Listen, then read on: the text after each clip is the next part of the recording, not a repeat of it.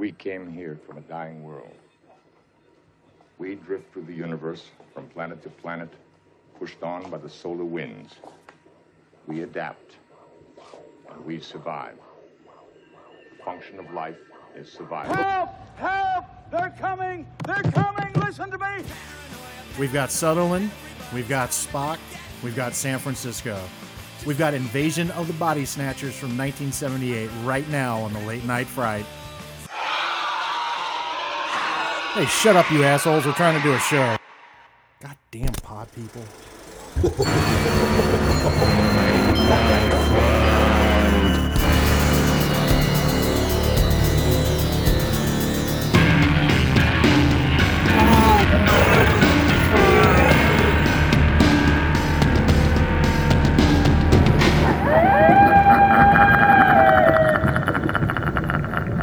Welcome to the Late Night Fright right here on WKMF, Cozy Corner Public Radio. It is great to be back. I am Dan, and with me, as always, is my very body-snatching co-host, Faith. Say hi, Faith. Hi, Faith. Faith, I can't remember the last time we were in a room together.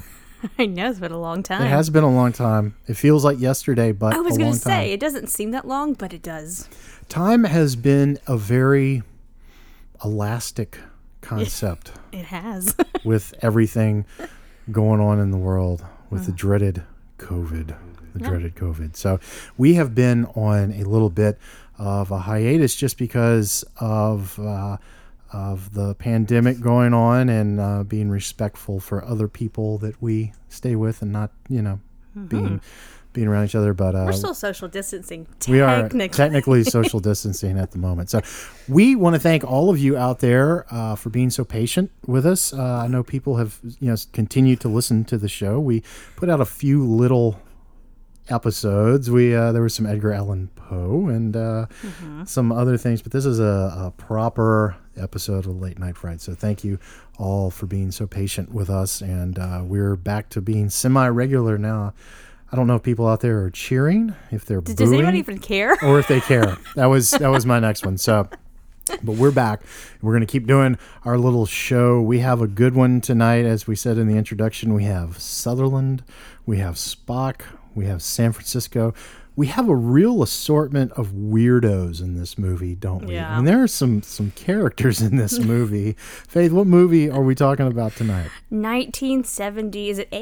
1978. Invasion of the Body Snatchers. The Invasion of the Body Snatchers from director Philip Kaufman. We're going to talk about him just a little bit. We're going to talk about the great cast in this movie. It is a great cast. It really is. One of my favorite casts I've seen in a long time. Yeah, really good, and a really good movie. I'm excited to talk about this tonight. Me too. I think it's a wonderful film. It's a great remake, and I think it's appropriate for the times that we live in. So we're going to talk about that.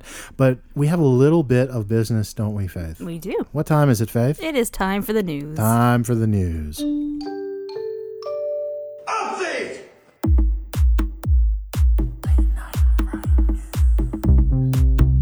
Information that was false and fake and never happened. Update! All right, Faith, what you got? I have nothing. I don't have nothing either. There's literally nothing going on in the world. I guess not. Nothing? Is there anything on your page? No, I don't even have a page. There's no news at all. Turn on the TV. There's nothing going on in the world. Must be one of those days. Update!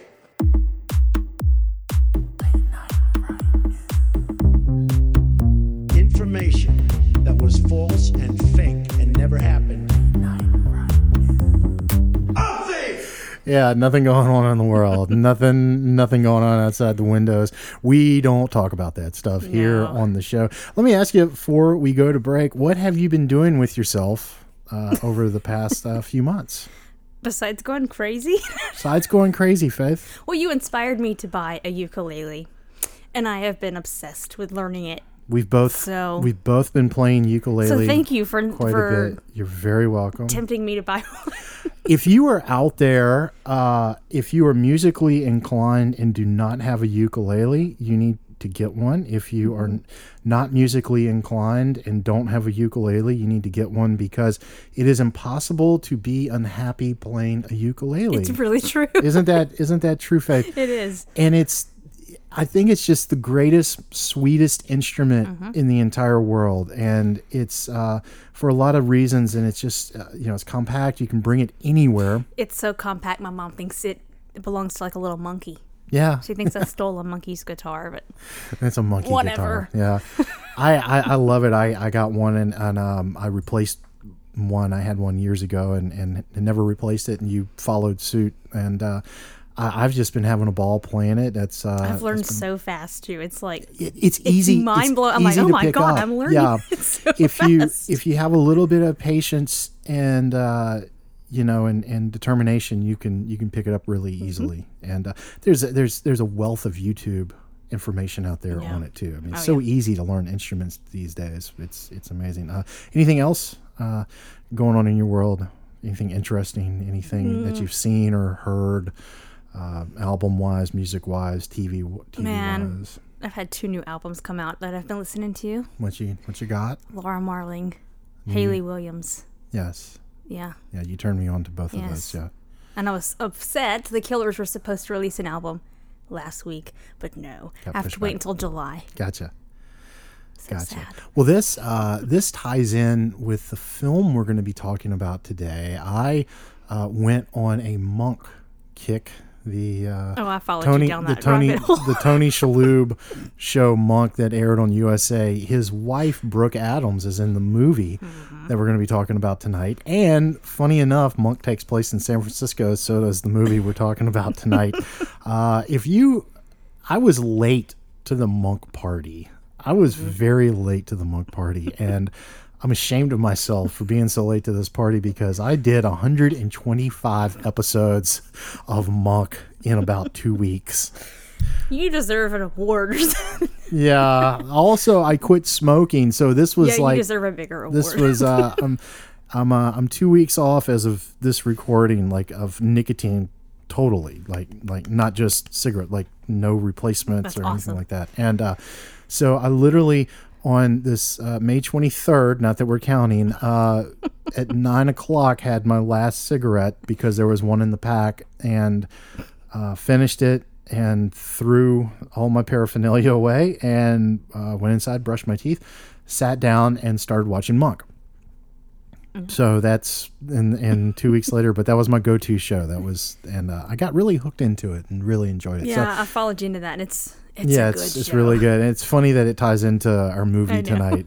So there's been there was that going on, and I've been listening to a lot of old favorites like Randy Newman and the Beach Boys, and trying to stay in a happy place for the most part. Trying to stay in a happy place, and so that's it. And we both just decided it was time to get back on the horse and do the show again. Yep. We thought that the coast was clear enough, right? I think so. Thought that the coast was clear enough. So today is, as of this recording, is June 6th. So we would like to recognize all of the brave men who stormed the beaches of Normandy in the D-Day invasion Operation Overlord. We still remember that and are very grateful and thankful for that. Yes. Still to this day. Thankful for that. So we want to make sure to recognize them and give our great appreciation and thanks for all the men and the women who, that generation, the greatest generation. It's an amazing thing that they did. And their sacrifice will never be forgotten. And also, Faith, today, being June 6th, it's is Robert Englund's birthday. Robert Englund's birthday. Let's see, he was born in 1947, I believe, so that would make him 73 today. That's right. So Freddy Krueger is 73 today. Robert Englund. We have invited him to be on the show. And Faith, you actually, before we go to break, you heard back from someone in his organization. I think his name's Steve Lowe. I think it's his publicist. Yeah, and I just went out on a limb. I was like, you know what? I'm just gonna email. I think it was like a week later. He wrote back and he's like, oh, I talked to him about it, but he's a little busy right now and trying to keep his throat, comfortable. I'm like, somebody actually responded. Yeah. It's amazing. So that's pretty cool. That was great. We had Huey Lewis responded to us and said he couldn't do the show, and Robert said he couldn't do it. And it's amazing. We feel so good about them not doing the show. But thank you so much for getting back to us on that, Robert. And we love you. Happy birthday. And we have a little special song for him that we're going to play out. When we get back, we are going to talk about 1978's Invasion of the Body Snatchers. I am Dan. And I am Faith. And we'll see you on the other side.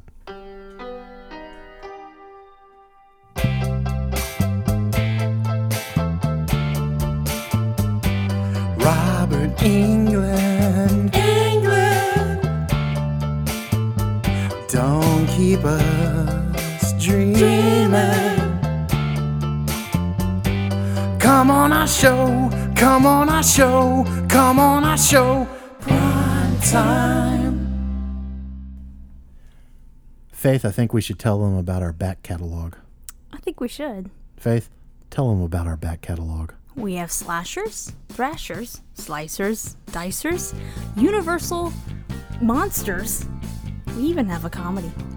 We do. We have a comedy. Yes, we do. All of those are available wherever podcasts can be found. Good job on that, Faith. Thank you. Thrashers, slashers, slicers, dicers. We'll be right back.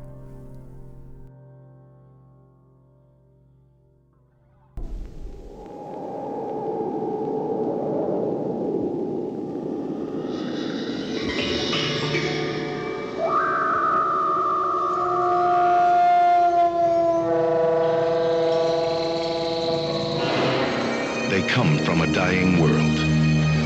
They drift through the universe, pushed on by the solar winds.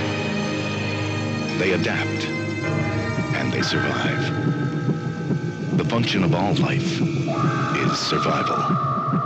Sleep, sleep, sleep. From deep space, sleep. The seed is planted. Sleep, sleep. Terror grows. Matthew! Matthew! Matthew! Like the others. Elizabeth, wake up! Get you when you sleep. Sit up! Invasion of the Body Snatchers. It's got no detail, no character. It's unformed. All of a sudden, they're growing like parasites. Is it contagious? People are being duplicated. How do you know my name?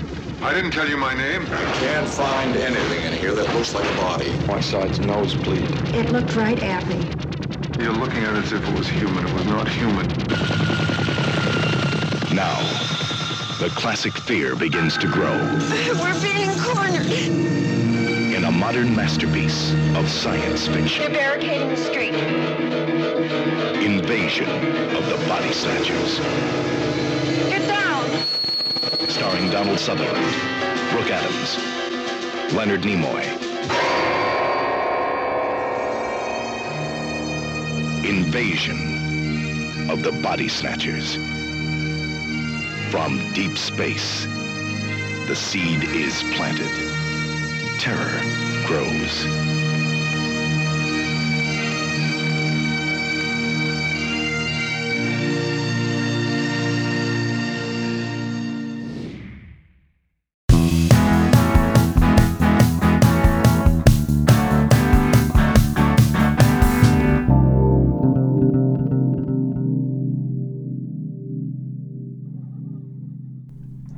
All right, welcome back to the Late Night Fright right here on WKMF Cozy Corner Public Radio. I'm so glad to say that. I'm so glad to be back.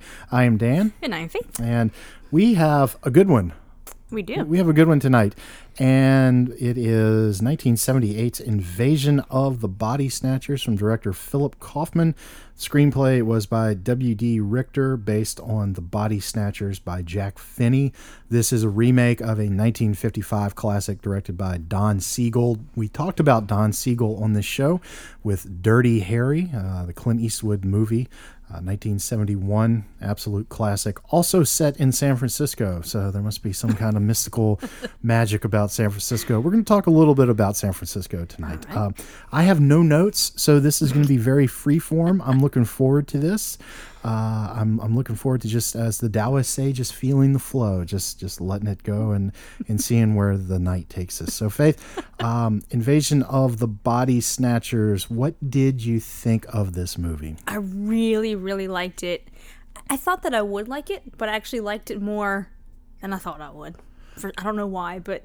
Was this a first-time watch for you? It was. First time. Were you familiar with this story at all? Because we should point out this has been done 4 times to my reckoning. The classic 55 movie, Invasion of the Body Snatchers. This one. There was a version from 92 or 93 called Body Snatchers. And then there was a 2007 version with Nicole Kidman called The Invasion. I have not seen the Nicole Kidman, Daniel Craig version. I've seen it a few times. How is that movie? It's pretty good. Well, we should do that. Maybe we should do all of them. Yeah. Kind of do a Body Snatchers kind of retrospective. Yeah, I think it's a pretty good movie. I've seen the 93 version, and I really liked that. That had Gabrielle Anwar, who was in Sin of a Woman, and she was in a USA show. Was it Burn Notice, perhaps? She was in one of the USA shows. Don't know. Again, how funny is this? We're going back to a USA show, right? Kind of all roads leading back to Monk. Philip Kaufman is the director of this. Philip Kaufman, he directed the movie The Right Stuff. He also directed a movie called Quills.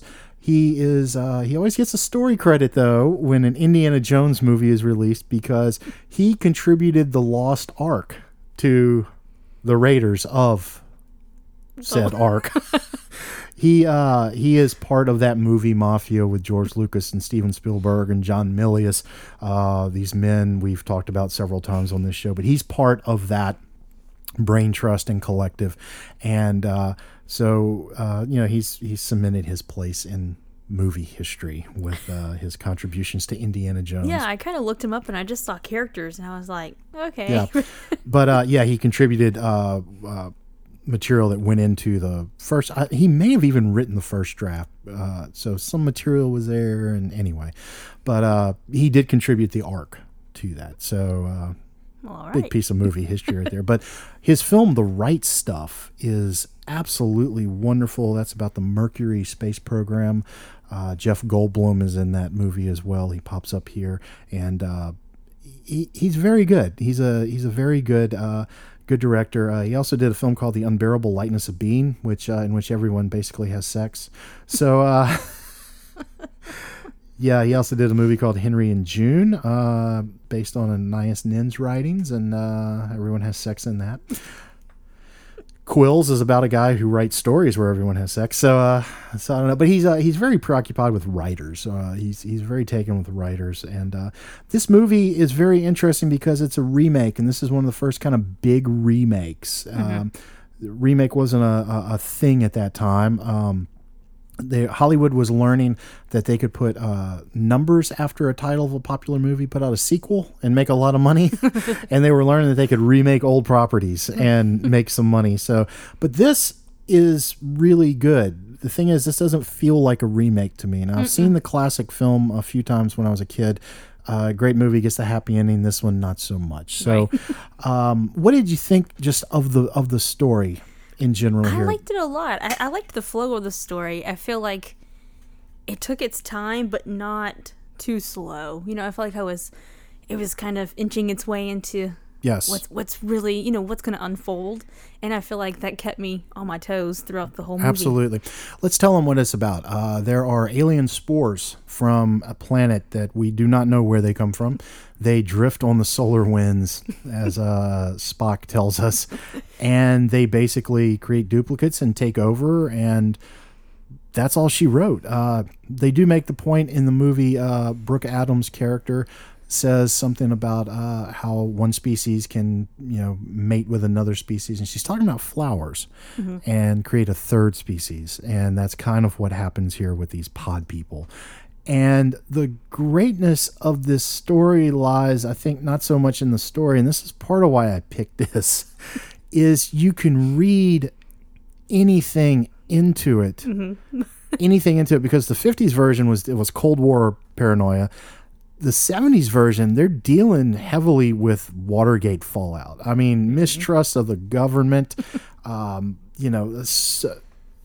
I was thinking about this. I said we weren't going to talk about current events, and I really don't want to, but it's kind of funny because I was thinking about the 70s and the 60s and that time period and how heavy it was. And, you know, you see these things, and there are these things on TV, you see these documentaries and things like that, and it's like, oh, that'll never happen. And we find ourselves living in times just as heavy, if not heavier, than the 60s and 70s. And but with that said, this movie was a response to Watergate, you know, mistrust, paranoia, maybe a little bit, conspiracy theories, which they actually do say the word conspiracy theory in this film. And the 90s version, I don't know what that would be in response to at that time, but definitely Invasion, I could see being in response to 9/11 and things of that nature. So the story works, you know, on that level where you can put anything onto it, any fear that you want. We've talked about that on this show before with Michael Myers. We've talked about it with Freddy Krueger. We talked about it with The Thing. And The Thing was popping into my mind when I was watching this movie. The Thing was just sitting right there on the front of my brain because that too is a remake and that paranoia feeling. But I would say that The Thing is a lot more claustrophobic than this film. It is. Than this film. Yeah. So one of the things I really liked about it, let me see what you think about this. This felt like a documentary at times. This felt like very real. Yeah. It felt very real to life. These people felt very real because I think it's because there wasn't a lot of music in it. Yeah, I was thinking the same thing. I'm like as the movie goes on, I really feel like I'm just watching random people in the, you know, normal life, and this is what's happening to them, and it's not even a movie. They don't feel like movie characters. And, you know, it feels like something. I mean, will this happen to us? No. Has this happened to us? That's a better question. Is the better question. One of the things I really liked about the way that this was set up was the inroad into the story. Donald Sutherland's character, and we could call them by their character's name. I'm going to call them by the actors' names because that's how I was thinking of them when I was watching this. Donald Sutherland works for the health department, and so that's the inroad. And Brooke Adams also works for the health department, and she's kind of the inciting, you know, incident into the story because the flower, she brings home the flower infects her boyfriend, the dentist. And then from there on, you're into it. And so she's the first one that's kind of paranoid. She's seen something different. And I love the way that Kaufman uses the point of view stuff in here with her when they're going down the street and she's looking out the window. And you'll notice a few people looking back, you know, at her, like, because they've changed. You know, they've changed already. And when the movie opens, I was under the impression that people had already started to change. Robert Duvall has a very small cameo in this movie as a priest, and he's on a swing. And did you get the idea that there was something a little off about him and the kids? Yeah. Oh, yeah. Yeah. And all these spores are growing in Golden Gate Park or wherever they are in San Francisco. But I love the fact that you just get thrown into it. You're given no explanation. You find out an hour and a half in the movie that they fly on the solar wind, as they say. They go, and they're about survival. That to me is almost too much. I didn't even need that. I love that you don't get any explanation. What do you think this movie would be like if it was made today? How much exposition would it take for them explaining? Could you see that happening? I don't know. I really don't know. I'm trying to picture the movie today because you know they love to explain. They have to explain everything. Right? And I mean, you would spend an hour like seeing the things come in where they're from, you know. True. This movie wasn't very scary to me. It was very creepy. It was very unsettling. And yeah, you kind of felt uncomfortable a little bit. I felt uncomfortable the entire time I was watching this. And a lot of it has to do, like what I was saying, with the point of view shots of the people looking, the way the people, you know, the conformity then of people moving. Yeah, and Brooke Adams, her reactions to this, I think, were selling a lot of it. Yeah. And she wasn't over the top at all. Exactly. Like they don't feel like movie characters. They feel like how real a real person would react to something like this happening. Yeah. Sutherland, in particular, I liked his performance. Let's talk about the cast. He was my favorite. Because we got some weirdos in here, don't we? Yes. We have some weirdos in here. 1978, Donald Sutherland was in 2 classic movies in 1978. The other was Animal House, and then he popped up here. Donald Sutherland was a really big movie star in the 70s, late 60s, and then into the 70s. And I think he's wonderful here. We'll get to his performance in a moment, because I feel like he grounds a lot of this. I do too. We're seeing the story through Brooke Adams' eyes, but we're moving through it with Donald Sutherland, if that makes any sense. So we got Donald Sutherland, we got Brooke Adams. She is married to Tony Shalhoub, as we said, of Monk fame. So maybe that was in my mind as we were, looking for a movie to do. Right. And she pops up in Monk quite a bit, and she's really great here. We have Veronica Cartwright. She was in another horror movie, Hall of Famer, Alien. Mm-hmm. She's in it. We got Jeff Goldblum, who's this oddity unto himself, right? We have, who else? Oh, yes. And then the big one. Let's not forget the big one that we have. We have... Did you almost forget? The science officer of the USS Enterprise. We have Leonard Nimoy here. What do you think in total of this cast? And I'll just throw this out. I think this is one of the oddest... And I mean that lovingly. Yeah. Every one of these performers is unique in anything that they're in, and here you have them all together. Right. Yeah, I agree. They are an odd cast, but they work so well. Like I said earlier, this is probably one of my favorite casts in a movie in a long time that I've seen. They just worked. I believed them. And isn't it great to know that Jeff Goldblum has always been Jeff Goldblum, going back 40 some odd years? Yes. Was there did any of these fine guys or girls really stand out to you? Sutherland did for sure. Sutherland did. I don't know. What was it about him? Well, you said it. He kind of grounded the movie, and I feel like that was, I don't know. I feel like I was kind of, I don't know how to just maybe holding on to him, kind of like he's the. Because you're figuring it out with him, and he's off center. Donald Sutherland is as an actor, and so you trust him, right, in a way. And then he's so odd that he's the perfect guide for this. But you know that he's a good guy. You know his intentions are honorable throughout this movie, right? And I feel like, seeing it, because you're seeing it a lot through his eyes, and I feel like it's just wonderful because she unravels pretty quickly, and you see him unravel throughout the movie. So you see it happening to him. So you see like his normal world, and then the paranoia comes in. But the paranoia, he plays that so well. And I'm thinking of the scene in particular, the montage where he's making all the phone calls. You remember that when you see him walking the streets and people walking, and it's almost kind of these non sequitur images of people crossing the street. You don't see him so much. You see just people going about their thing. And it's odd and it's creepy because they're all moving in unison, Yeah. And, but yeah. And I'm sorry, I didn't mean to interrupt you. No, I'm just saying, but you see him kind of break down. Yeah. As the movie goes. Right. And I love the Don Quixote facet to his character, because he goes, oh, we're going to beat him.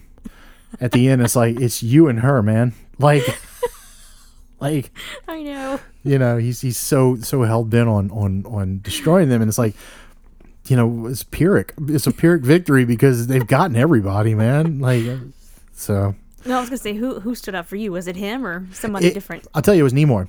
It was Nimoy because I think I think that was brilliant casting, because Nimoy and the beginning is so un-Spock. And I mean, let's not beat around the bush. When you see Leonard Nimoy, you think Spock. Oh yeah. And but you see him at the beginning. He's so un-Spock, playing Kibler, I think is his name, the psychiatrist, and showing emotion and all this. But then it's funny because when he becomes a pod person, he almost becomes Spock in a way. Right. But it's like the dark, evil, twisted version of Spock. Spock taken to like the almost logical conclusion, right? Like, right. I'm being funny there. But I was watching, like, when he becomes one of the pod people, and I'm like, that's Spock. Like, and I think it was brilliant casting. But the thing I kept getting from Nimoy is, man, this guy's a creep. He is. The David character, the Dr. David Kibler character. And he's just a self-absorbed creep. And even before he changes, he's a creep. And I know. And I thought it was really great casting because I thought it was kind of inspired. You got a science fiction icon, and this is, 10 years after Trek, had gone off the air. They hadn't made a movie yet.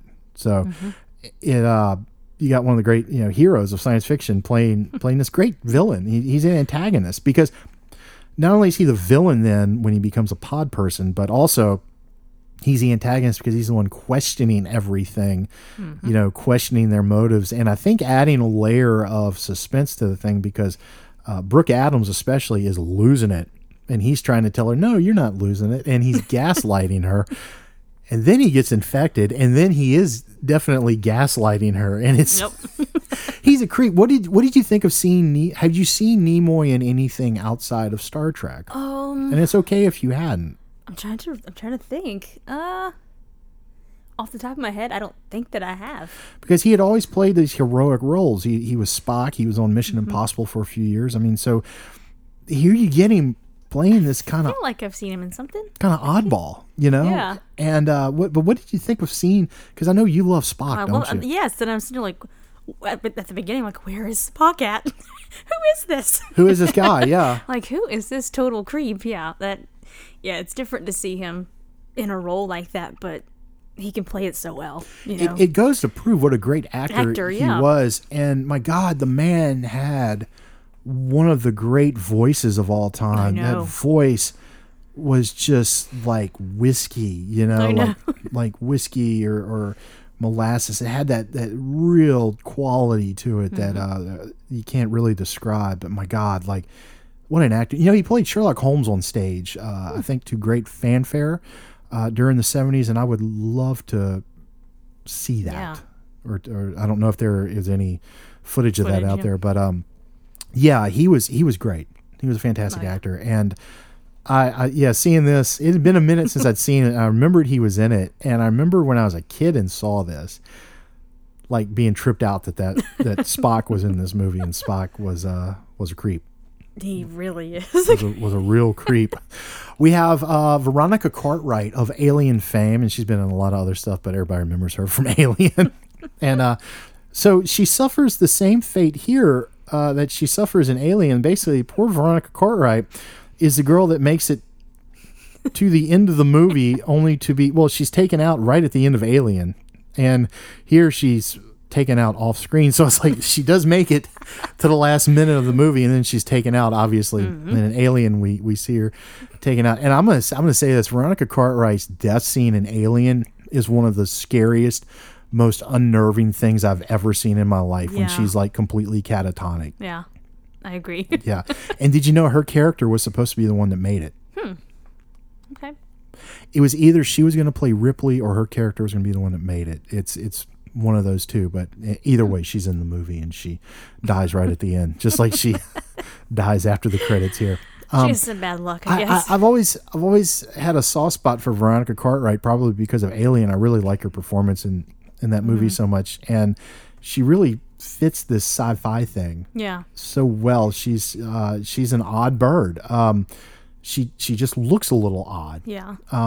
But I feel like she's a very attractive woman. It's just she's kind of got that odd quality. She's odd, but she's almost so normal that it doesn't make any sense. Like she's normal seeming, but and you just hit the nail on the head because the thing that gets me about her in Alien is how vulnerable she is. And hear how vulnerable she is, and she creates a lot of sympathy. Yeah, a lot of empathy and sympathy very quickly, and it's unnerving.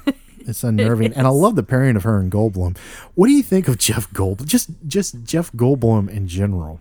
Oh man, he's a character. Like, what do you? I don't even know how to really talk about him because he's just so. If I told you Jeff Goldblum played jazz piano, would you be surprised? No. Yeah, he does. He plays jazz piano. I feel like I knew that. But. Yeah, I love him, and it's great to see kind of one of the first things he did. This is very early in his career, and I love him and Veronica Cartwright together. I love seeing Goldblum and Nimoy together on screen. Goldblum, after he gets assimilated, he's not in it much after he gets assimilated, but the difference in the physicality that he brings to it, just in that one short scene. Yeah. I think is really good. The whole cast, as we said, is really good. Now, we haven't really talked about Brooke Adams too much. I think we should. She's the least odd to me out of the oddballs here, although she definitely fits in with them. What did you think of her performance? Because in a lot of ways, we said Sutherland grounds this. Brooke Adams is one of our tour guides too, and there's a lot of sympathy with her throughout the movie. What did you think of her? I loved her. I think she's kind of right there, kind of toe in toe with him, kind of grounding the movie. But she's got that thing that you don't want anything to happen to her. Since you're like, who did we say that about? We said that about somebody else on this show before. There was one, and it was a character and an actress in particular. Like, you don't want anything bad to happen to her. Remember, but I don't remember. But I had that feeling too. With her, it's like you don't want anything bad to happen to her. No, because she can do that thing with her eyes that she does in the film, which is funny. So yeah, I liked her. You know who she reminded me of a little bit with the flowers and the hair? Who's that? Janet from Three's Company. A little bit, yeah. I don't know why. That's funny because I was trying to think who she reminded me of when I was watching this, she just had a Janet vibe. That for must some have been reason. it. Yeah. Well, we have another character in the movie that we have not talked about, and that is the city of San Francisco. Mm-hmm. San Francisco. I've never been to San Francisco. Have you? No. I feel like I need to go because so much art and music that I love comes from San Francisco. Great American bands come out of San Francisco, like Creedence Clearwater Revival, Huey Lewis and the News, Sly and the Family Stone. These Jefferson Airplane comes out of San Francisco. Great American music. Books, the Beatnik movement was really kind of headquartered out of San Francisco. City Lights, Lawrence Ferlinghetti's bookstore was there. It may still be there, I'm not sure. Movies, Vertigo, Hitchcock's Vertigo takes place there. We talked about Monk. Monk is set in San Francisco. It's a great sports town on top of it, too. Willie Mays played for the Giants, and they were out of San Francisco. Joe Montana. So this is a unique American city, and when you see it on screen, no city looks like San Francisco does on screen. And it's the curves and the hills and the houses, in the Mission District. Dirty Harry, we talked we mentioned that was there. And there's nothing like it. There's really nothing like it on screen. I've always wanted to visit it. And I feel like it's a weird spiritual home for me, even though I haven't been. I feel like I need to go visit, ride the trolley, or something like this. But it's a really unique looking city, and it is a unique American city on top of it. I mean, there's so much history and weirdness, in San Francisco, good and bad.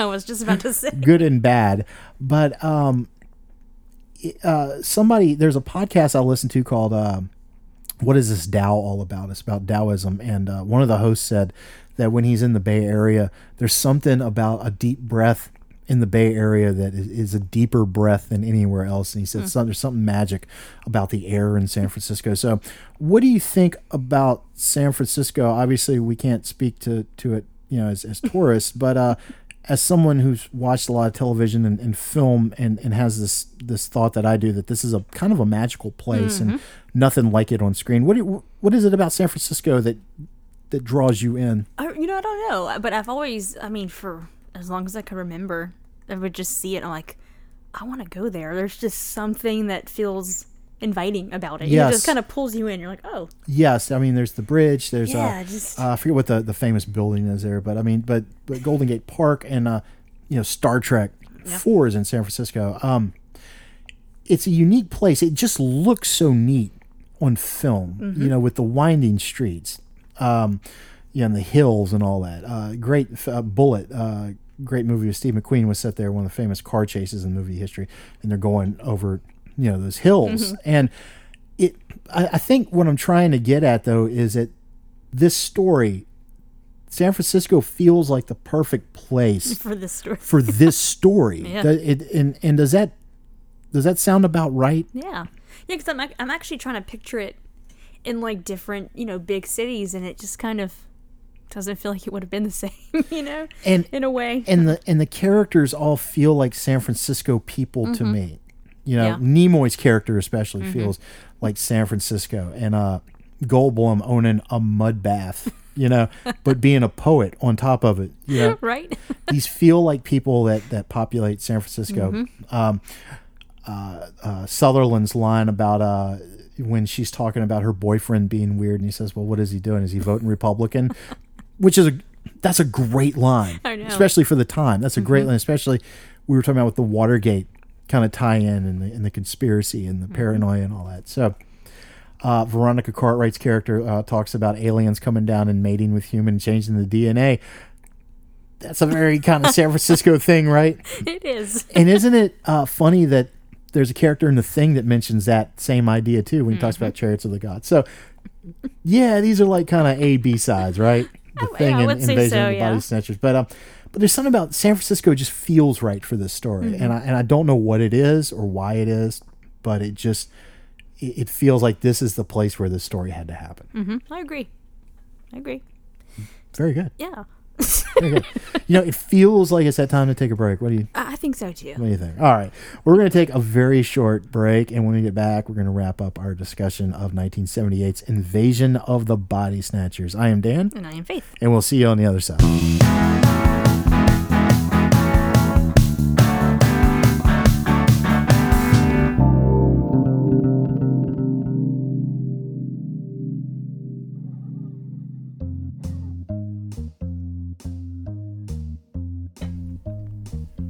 Hey, Faith, you want to hear a joke? Sure. What did the Zen Buddhist say to the hot dog vendor? I don't know what. Make me one with everything. Boo. Oh, come on. I think it's because you didn't get it. See, because he's Zen and he wants to be one with everything. You see? No, I get it. We'll be right back. I don't think you get it.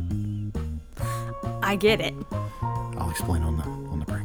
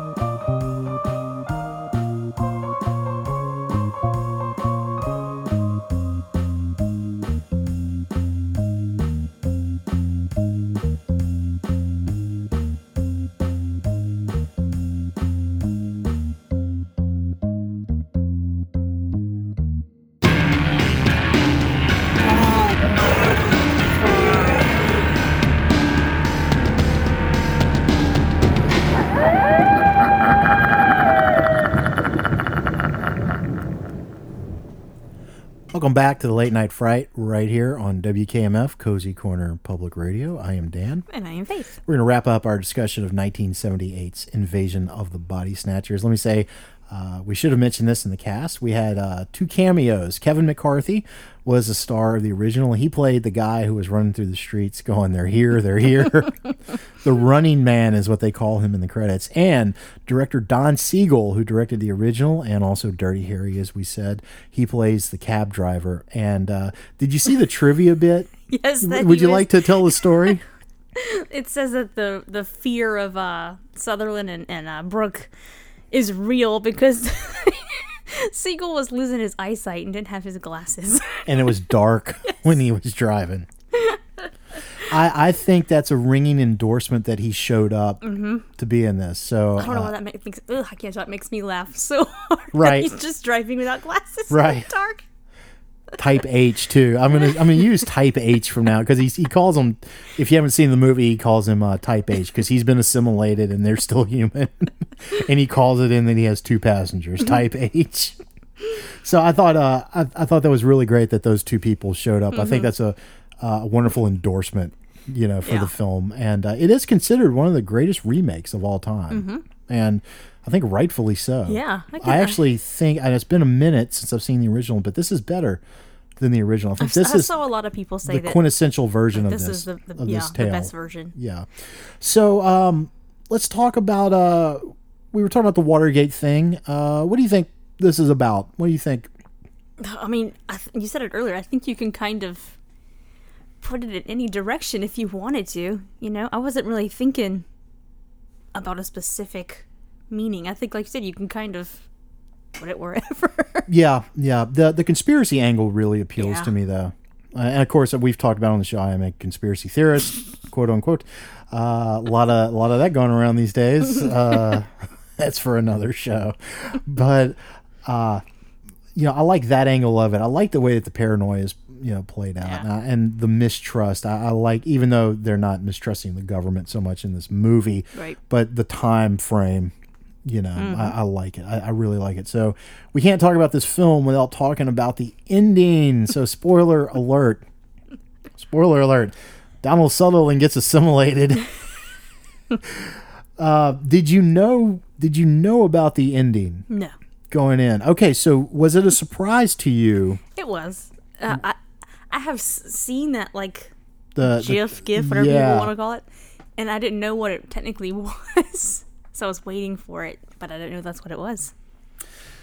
What did you think of the ending? I liked the ending. Yeah, there's a little streak of nihilism in this movie, isn't there? Yes. Yeah. Yeah, I wasn't expecting it. I was like, oh, okay. Veronica Cartwright's big sin, her big mistake, was smiling. So you need to be more like Faith. Don't smile, kids. I was thinking that while I was watching this movie. I was like, wow, I could probably really blend in with these people. Because to set it up, Veronica Cartwright says you can survive among them if you show no emotion or feelings. And Faith, our resident Lydia Dietz here, our resident Lydia Dietz thinks that she could make it. How long? Now let me ask you the question: how long do you think you could make it among the pod people? I don't know. I mean, I think laughter would get me if anything was funny, but yeah, that would probably be it. But I mean, I could probably walk around. What about if there was a banjo playing dog? Dog / man, you mean? The dog man, yeah. Dog man. I don't blame Brooke Adams for running from the dog man. We should also add that all of the banjo playing in the movie was done by Jerry Garcia, old Jerry Bear from the Grateful Dead. You another San Francisco band. Are you a Dead fan at all? Slightly. They're not somebody they're not my favorite. I get why people love them so much. Yeah. And I like a lot of their stuff. Mm-hmm. They're not somebody I'd go out and like search for and the listen American to, Beauty album that they did is really good. I mean, there's some great tracks. I've just never really been a huge fan of that sound, but love Jerry Garcia. He was a great player. Oh yeah. Great player, and some of the stuff he did with Dave Grisman, I believe is his name, is really good. Really good kind of like bluegrass stuff he was doing. So, total, none but love for him. It's just they're not my go-to. Right. But another great San Francisco band. So would you survive as a pod person? How do you think you'd do? Oh no, I wouldn't. I'd roll my eyes. I would try not to, but it's kind of funny because I think a lot of people would say I'm a joyful person. I do. I think they would say that. But I don't think it's my joyfulness that would give me away. I think it's my disdain that would seal the deal. Mm-hmm. Yeah, I think that's where I'm at too. But I was laughing. I'm like, man, you can survive amongst them. Probably survive. Yeah. It's great. It's really wonderful.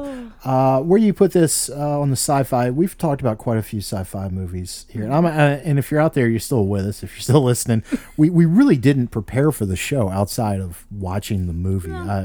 We kind of wanted to keep it loose tonight. Mm-hmm. And where you put this on the sci-fi list? Ooh, I mean, it's up there. There's just so many. I love sci-fi movies. Yeah. As far as the movies we've talked about, I would put this under The Thing. Yeah. I mean, I think I'd put it in a top 10 list for sure. Yeah. You know. And you know what's great? Nary a drop of blood is spilled. Yeah.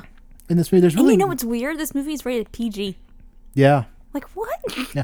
Stephen King said the Sutherland beating the head of the Donald Sutherland pod person was one of the most violent things he'd ever seen. I was like, really? I didn't think. Well, he was drinking a lot then, so that was during his that period of his life. You know, I feel like it was a good mix of like sci-fi and horror because, you know, you've got your obviously pod people, alien stuff, but I feel like there was a good mix of horrific and a sense of non-violence. You know, it's just like a lot of tension in this movie. Right. Yeah. A lot of tension, and you could feel the tension. You know, but this movie knew when to let you off the hook.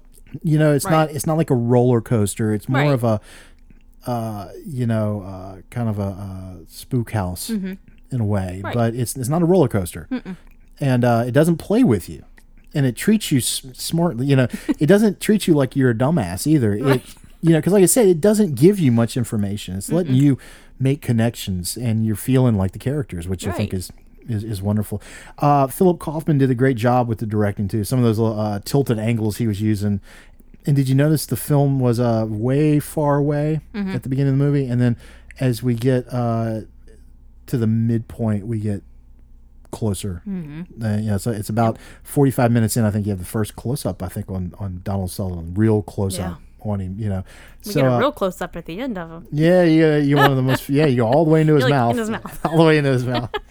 It's a great look, isn't it? This is a great movie, and like I said, picked it because of some of the things going on right now. You know, because with the invisible disease, you know, who has it? You know, and I mean, but you could. We're saying you can read anything into it. I'm sure during the 80s you could read AIDS onto this, you know, just like we were talking about The Thing. You know, Carpenter being aware of that. I don't think AIDS was a thing yet when this came out, and but again, anything like that, health related, you can layer anything onto it. But I was thinking about that with I've texted you several times throughout all of this. You know, when you listen, for better or for worse, you know, some of the fear porn out there. You know, there's a lot of fear porn going on with the pandemic, and I would text you and I'd say we're living in The Thing right now. I mean. Literally not us, but like other people like looking over their shoulder, you know. Yeah, I just burn it with fire. Yeah. I feel like you can't live like that though. No, it makes you I don't know. So it was a nice string of events that brought us to Invasion of the Body Snatchers, a worldwide pandemic, quote unquote. Me quitting smoking and watching Monk, and seeing Brooke Adams and remembering that she was in Invasion of the Body Snatchers. Good pick. It's a really good pick. It was on a list for sci-fi stuff, so yes, you know, yes, we would have done it eventually, but I think it was good timing. Going to get back to. So if you haven't seen this, please watch it. If it has been a while since you've seen it, like it was for me, watch it. I think you're gonna. It's a very rewarding experience to watch this movie. It's very well done. You're not going to see much like this because it's so quiet. We didn't talk about that, how quiet this movie is. This movie has very little score. What score is there is really wonderful and intense and kind of turns the screw as it is. Yeah, and I can't remember who it was. Somebody decided, I don't know if it's the person who did the music or whoever, somebody decided to use their baby's heartbeat. Okay. And pig squealing. Yeah. And like that was most of the sounds throughout the movie. You'd hear that heartbeat sound and just all the shrieking. Yeah. And I mean, that's creepy without having no music and just these the sound design was just off the chain on this, and one of the best sound designs I've seen in a film. Mm-hmm. Really, really, really well done, and I mean, 70s films are just amazing. They really are. Yeah, they really are. Because this is on the tail end of it, because they kind of look at Star Wars as the death of that personal 70s picture. So this is, the year after. So, I mean, you're still kind of there, and it just, this feels like a 70s movie, though. Yeah. In the best sense of the word. I mean, Francis Ford Coppola's people were involved in this. I saw American Zoetrope, in the credits. And Phil Kaufman is part of that crew. So, I mean, and Robert Duvall's there, and he's part of that crew. So, I think he got paid with a jacket. If I'm remembering correctly, he got paid with a jacket. I read that. So, and everybody in the cast got paid the same amount except for Donald Sutherland. I read too. So, this is a high recommendation for me. Oh, did you also read that? What's her name? Cartwright. I can't think for Veronica. Veronica. She did not know the ending. Yeah. I read that after. I was like, oh, that's so. Whatever she was doing, that was real. Like, that's pretty cool. I like when people do that, like just throw people in there. And I read that he told the studio they were going to film a happy ending like the original one, but it was never never filmed, and it was never planned. Like they were always going to end it that way, which I think is the correct ending for this. Oh yeah. Yeah. Before we say goodnight, favorites, anything favorite out of this? Your favorite performance was Sutherland. Yes. Mine was Nimoy. It's a tie. I mean, it's they're so really hard good. not to pick him though. Nimoy was really, for me, a revelation in this. He's just how creepy he could be, because you don't get that with Spock. No. Yeah, and he looked like he was enjoying himself. Oh yeah, he looked like he was having fun. Nimoy was really great. The whole cast was though. Did you have a favorite moment? I have one in particular. What you got? It's when they hear they've talked to Veronica Cartwright, and they know that they can survive if they don't show any emotion, and they walk out from where they're hiding, and Kaufman only shows us their feet, and they walk past the group, and you follow them, and then you go back to the group, and they stop, and it's a group of, I'd say, 8 or 10 people, and they turn and start following them, and I love that he shows it to you in just the feet. Yeah. It feels very comic book to me. It's a very visual scene. Yeah. And I really like that scene. I like the pod stuff. I like the the birthing of the pod. Oh, yeah, I was just and it's hard that. not to compare that to the thing. The thing. But the special effects are really good here. But that was my favorite moment, though, was the feet. I really like that moment. I like the fact that you're looking through a broken windshield for most of the movie, which I thought was a clever analogy. Yeah. I don't know, it made me feel a little uncomfortable. Yeah, as it should. Yeah, you're like waiting for something to happen or something. Yeah. I don't know. I liked the birthing scene. I was like, what is happening? Yeah, kind of reminded me of Starman in a way too. Yeah, true. But my favorite moment though was definitely the feet. I thought that was really good. It was really well done. And then the two screams, the warning scream that that the pod people give off. I thought those were really great. Her when she is reborn as a pod person is that's a really creepy moment. Yeah. When she talks to him, when she kind of, it's like reminded me of Last Crusade, where she just withers away and then she pops up behind him. She was really good in that scene though. Yeah. Very creepy. I think, like I said, they were just, I love the whole movie. I think it's a great movie, great cast. Yeah. Highest recommendation here. Definitely. It's definitely a good kind of a chill horror movie in a way. Yeah. Sci-fi horror. Really, really good stuff. So Faith and I did have the discussion about this, so we're going to go ahead and let this out of the bag.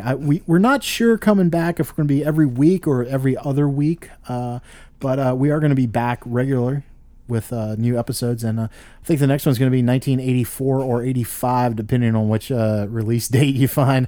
It's going to be Ghoulies. We decided we're gonna have a little fun. We got a great little horror comedy from the mid '80s. That's gonna be fun. It has been forever since I've seen it. You haven't seen it, have you? I don't think I've seen it. And the trailer, we'll play the trailer after the show, maybe. But the trailer with it won me over when they had the group of people in the house, and what are we going to do tonight? They're having college kids having a party. Let's go drinking. Let's play strip poker. Let's have a ritual. I was like, I'm in. Let's watch it. Let's watch it. The ghoulies look precious, and they come up out the toilet. So it's a win-win all the way around. Oh man, it's gonna be fun. It's gonna be fun. It's good to be back. Faith, do you have anything you'd like to add about Invasion of the Body Snatchers? I think that's it. If you haven't seen it, see it. I would like to add, check out the podcast, What's This Dow All About, with Dr. Carl Totten. It is available wherever podcasts can be found, just like this show. And it's a very interesting and unique look into Taoism. Faith, you've listened to one episode for sure, huh? And Dr. Carl Totten just seems like he's a great human being, and it's not a religious thing at all. It's just it's a really great insight into that. So if you're interested in Eastern religion, if you just want to see how chill you can make your life, check out What's This Tao All About. They started 5 years ago, so I'm working my way through the show. They're still producing the show. Dr. Carl Totten and Todd Kelly is his name, and I think they're a wonderful team, so that gets my highest recommendation. And just wanted to throw that out there, because I think if we were all a little more chill, I think the world would be a better place. What about you, Faith? I totally agree. Yes. It feels like it's that time. It does. I'm listening. Do you hear music? I think I do. I do too. Well, it's that time again. It's time to say goodnight. Feels like it just flew, didn't it? I know. Yeah, good night. Good film, good night, good friend, good company. So we hope all of you out there are doing well. We hope you're staying safe. We hope you're staying sane. That's the important thing. Yes. Stay sane. And remember, it's okay to turn the news off every now and then. Yes. It's okay to turn the news off. Yes. Do that. Listen to the back episodes of the Late Night Fright or watch a great movie. Call a friend. In fact, I'm going to go one better. Get together with a friend. It's time. It's time to start getting together again. So, Faith, let's do it.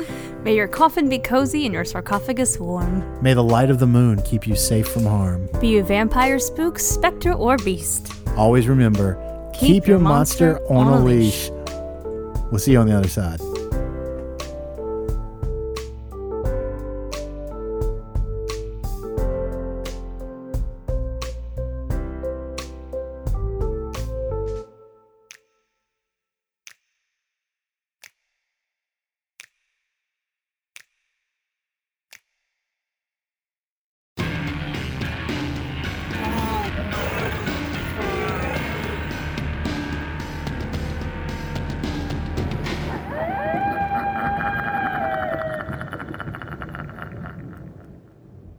Jonathan is having a housewarming party. Whoa! What do you guys want to do? Well, we could play hide and go seek. Yeah. What about Trivial Pursuit? Yeah. Strip poker. Yeah. I got an idea. Let's do a ritual.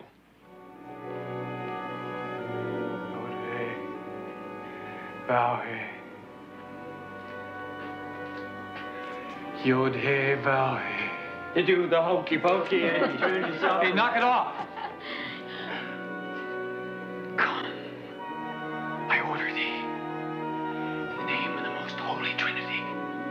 Come, I order thee. Well, that was fun. No, wait. I need to dismiss the spirit. So do I. Where's the bathroom? Upstairs. Unfortunately, there will be some surprise guests. They have very bad manners. And they have no respect for privacy. They'll wake up the neighbors. What the hell's in there? And they never take no for an answer. Oh, man, that chick is really a screamer. Ghoulies, once they show up, you can never get rid of them.